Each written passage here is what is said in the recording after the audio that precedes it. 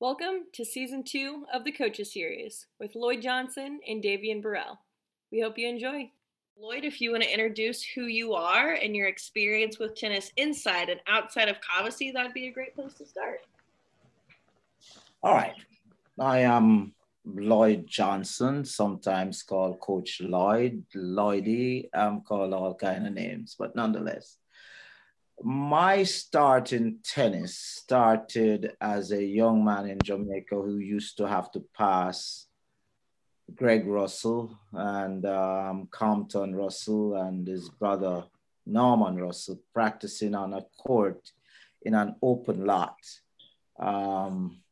in my neighborhood, which is in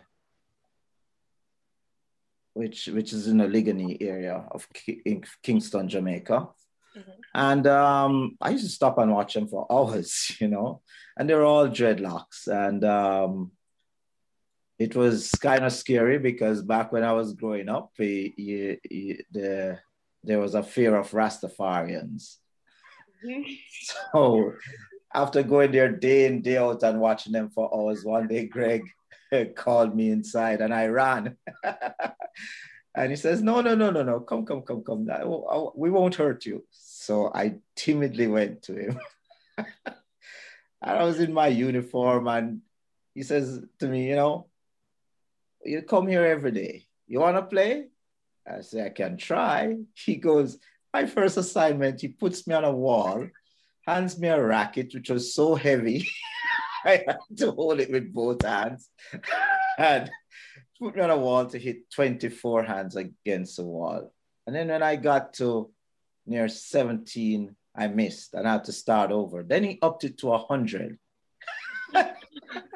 And I spent many, many weeks trying to do that until he's decided that he's going to teach me how to play. So I got in there. And I was fortunate because he single-handedly brought me into the game and he trained me to the point where I was pretty good.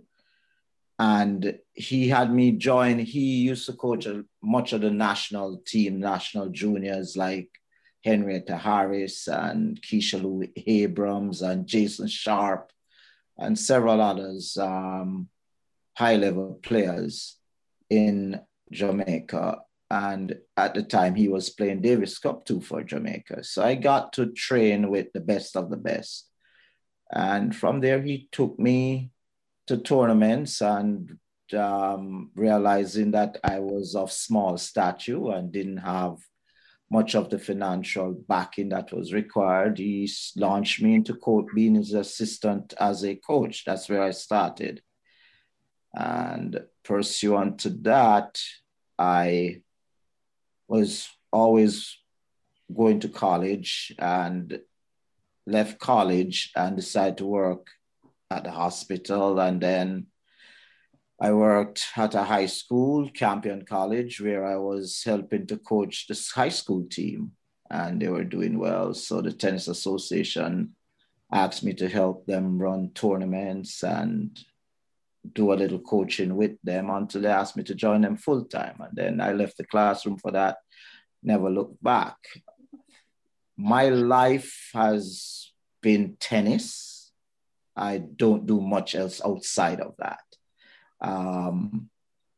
Working with the association afforded me the possibility to travel around the world and get certified from lots of different bodies, including ITF, et cetera, and PTR and the USTA and various other organizations around the world. And from there, it's just been history. That's the history of it. Then I was still working at the high school and doing, this thing with the Tennis Association part-time. And an opportunity came. I got a little bit bored in the summers. So I reached out to my friend Errol Campbell, who was a former national coach, Davis Cup player. He worked at Midtown Manhattan and he was coaching Steve Rubin. And I had asked him, I told him that I wanted to coach with him at Midtown Manhattan. And he said, well, there wasn't a position there, but he knows somebody who owns a summer camp and looking for somebody who can really be the lead person at his summer camp. So that's how I met Steve Rubin, and that's how I ended up at Cobbossee. And, you know, I came to Cobbossee, I looked around at many other camps, but Cobbossee was just different. Cobbossee was just, the whole approach at Cobbossee was just so different.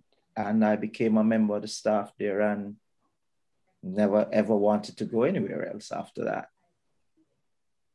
How long have you been at Cobbossee? This summer's gonna be your, I'm gonna guess, 28th? 28, yeah. Woo! Woo. That's a while. That's a while, yeah. 28. In those years, I've seen a lot of young boys who have grown up and become fine young men. And I've had the privilege of working with a lot of young kids who did not like tennis, did not know tennis when they come to Cobbossee. Several of them have written to me from time to time about playing there at colleges, playing tennis at college. Mm-hmm. Several parents. As a matter of fact, in December, a parent sent me, just this past December, a parent sent me a postcard thanking me profusely for allowing her son in 2019 to enjoy tennis so much. He hated it. Now he loves it so much that she and her husband he wants to play with them now. So she's thrilled about that. Oh. So things like that really keep me motivated. And of course, there's always challenges, always days when, you know, you feel like, I've had enough of this. But then things like that keep you in the game, you know? Definitely. Yeah. Thank you, Lloyd. Davian, who are you? What's your experience with tennis outside and inside of Cobbossee? Well, I can tell you it's not as good as Lloyd, but I can give you a backstory of my tennis history. I was very fortunate enough to I had a friend that played tennis, and he introduced me to his tennis coach that lived right next door to me.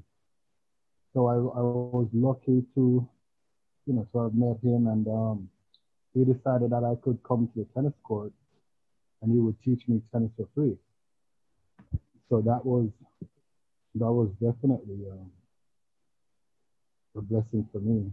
Mm-hmm. And you know, from my first tennis lesson, I just fell in love with the game, and I was at the tennis court almost every weekend, and you know, every weekend became almost every day after school until after a few years, you know, I finally got good at playing tennis, and then I started to play tournaments. And I wasn't big on competing after, you know, playing tennis. And I was like, yo, this is fun. You know, so I wanna train and compete and play every day. And, you know, after a while I had big dreams of playing professionally and traveling and playing all over the world, you know, stuff like that. So yeah, I was lucky enough to make that transition. After playing juniors, I played a lot of tour, I would say tour, but a lot of future level tournaments.